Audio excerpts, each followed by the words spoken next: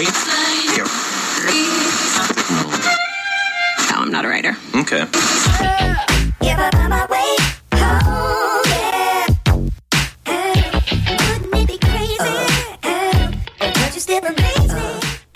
And here we go. This is Mike Law, just a Tuesday morning. I'm glad that you've joined me. I am the business advisor, and today we're going to be talking about business and the economy. Specifically, I'm getting so tired of all this lying about the economy. I'm hearing lying from Wall Street. I'm hearing lying especially from the White House. I mean, here we have a president who is trying to do everything he can, it seems like, to destroy this economy.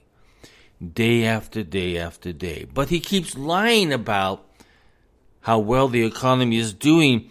This week, he said, gas prices are down around $1.60 a gallon from the peak this summer. I'm sorry, I don't know where it's $1.60. It's not $1.60 here. And by the way, it hasn't gone down $1.60 anywhere. I'm getting tired of this lying. It's like constantly doing. I mean, the White House has repeatedly deflected responsibility for the rising gas prices. If you remember what he has done, he tried to artificially lower it by taking gas and fuel out of our reserves. The dumbest thing he can. And he has no plans at the moment of buying gas back or buying the oil back. Our reserves are sitting there at the lowest levels they have ever been in the history of this nation. But he used it so that he could pump it into the market and lower the gas prices. But the problem is, we can't do it any longer because we have none. So we have done some really bad decision-making out of the White House. So what are we going to do? So Biden's taking this victory lap, right, on oil prices. So he's taking this victory lap, but it didn't sit well with a lot of people on Twitter, a lot of people on social media, because here we are, we're living the expense of this high gas price. Yeah, it's gone down a little bit, but that's an artificial thing, and now it's starting to go back up. And the reason why it's going back up is because of issues within China in their usage of fuel. So now their usage is starting to pump the pricing right back up again, and our gas prices are going up. So, again, Biden's victory lap did not sit well with many on Twitter who scolded the president, and I was one of those out there scolding. Anyway, he had this rush to take credit for the fall of gas prices while disregarding the harsh economic realities still plaguing everyday you and me Americans, good old red-blooded Americans who struggle to make ends meet.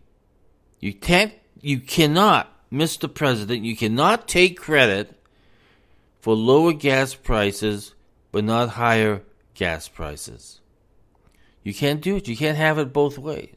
You're responsible for this because you had, at the very beginning, when you became president, you started to take your pen out and start doing away with executive orders that had helped the oil production industry. Now, one of the good things that I'm hoping that will help us out here is that there are 2 refineries that are back up and running again in the United States. They had been shut down for a long time because it was too much of a cost factor to keep them going, because of all the red tape and all the regulations that had come down from Washington, D.C. But now they've reopened them back up, and now they're starting to refine oil. I am hoping that will create more of an independence in the oil markets here, and that we are able to have lower prices, or at least minimum lower prices. We could do a lot better if we were able to pump more oil out of our ground, because we've got a lot of it sitting there. But we can't because of Biden's executive pen, that he destroyed everything at the very beginning of his presidency. But my point at the very beginning of this is, every time President Biden comes out, he is bragging, he is touting all of his financial accomplishments. And he has none.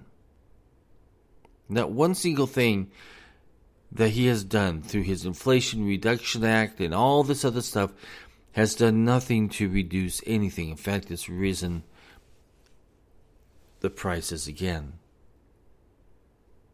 Natural gas prices went up in January. Why? Because higher taxes on natural gas went up.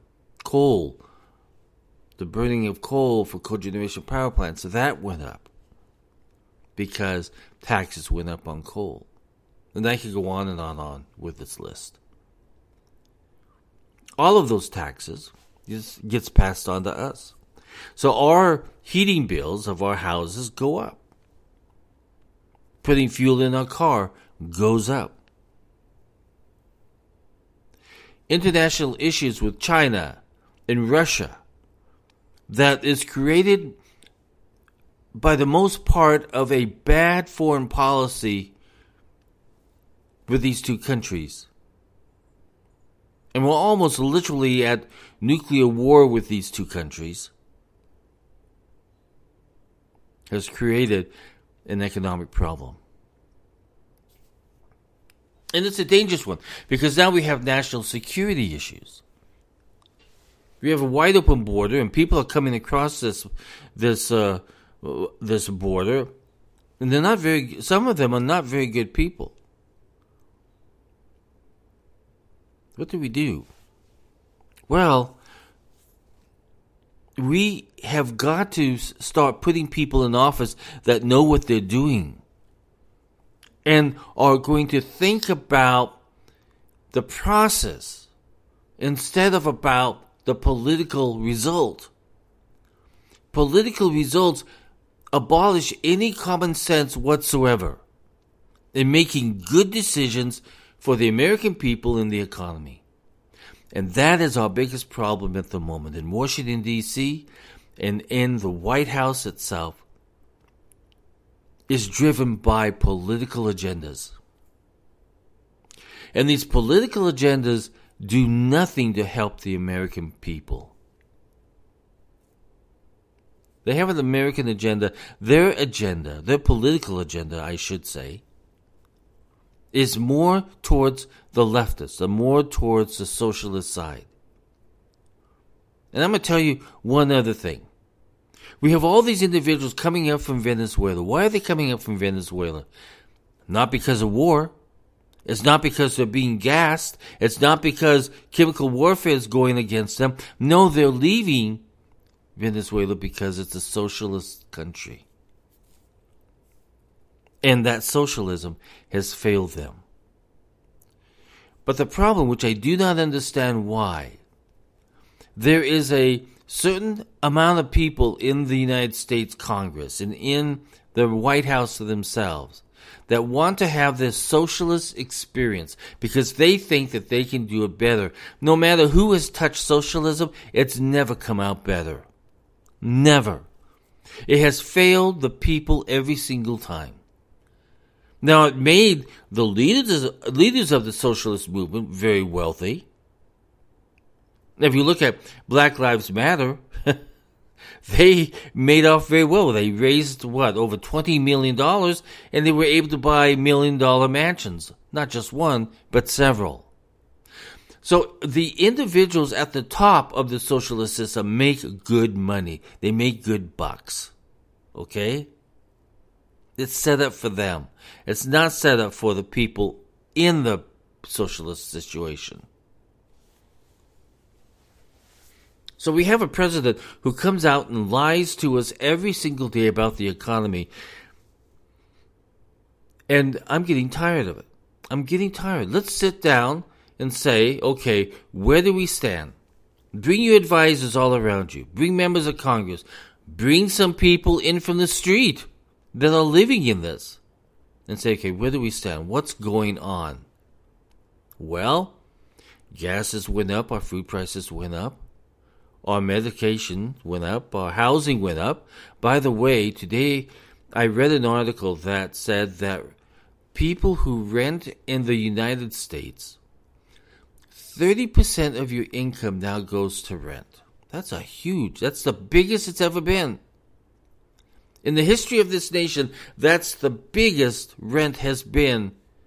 30% out of your wages is going to house you in a rented apartment, a rented house. That's unacceptable. Real estate market is going down at the moment. Every time I see somebody pop up and say, oh, we're doing great in this, everything's going smoothly. Everything's going in the direction we want it to go. And then you hear other people say, I can't afford to buy a house. I can't even qualify for the loan. What do I do? So they rent a one-bedroom apartment for $3,000 a month. I get annoyed by that guy on social media who goes around saying, hey, how much do you pay in rent? And you hear these people paying $20,000 a month in rent, $10,000 a month in rent. And then the guy that's renting it for $2,500 and he gets, 200 square feet of apartment house? So we are being lied to. Every single day we're being lied to about this economy. And we need to realize that we are still in inflationary times. And we have a recession going on. The first quarter of 2023, there will be a mass amount of layoffs. And it's already happening. Google laid off 12,000. Amazon laid off another 10,000. I mean, it keeps going on and on. Technology companies are hurting. Well, one of the biggest reasons they hurt is that they overexpanded and they overhired. They put too many people on the payroll that should not be there. And that's what happens with new companies and new technology companies. They don't think about the hiring process. They just want to look big. And it's bad decision making. So a lot of them are now cleaning house because they've had too much headcount on their books. And they need to get rid of them. And maybe one of you guys is going to be one of those casualties. I hope not. But be prepared for it. Because I'm not going to lie to you about this economy. It stinks at the moment. So we all have to be prepared.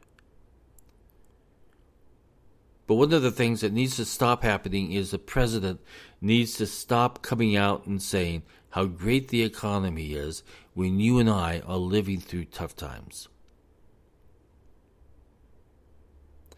Listen, if you would like to have more contact with me, go to my website, www.lodge-co.com. You can also click on a link there that will take you where you can support my podcast and my blogs. If you would like to send me a business question, send it to thebusinessadvisor@zmail.com. That's a Zoom. Zoom now has email service. So it all goes into my Zoom account so that I can talk to you and chat with you and everything else. Everybody have a great Tuesday. I'll talk with you soon. God bless. Bye.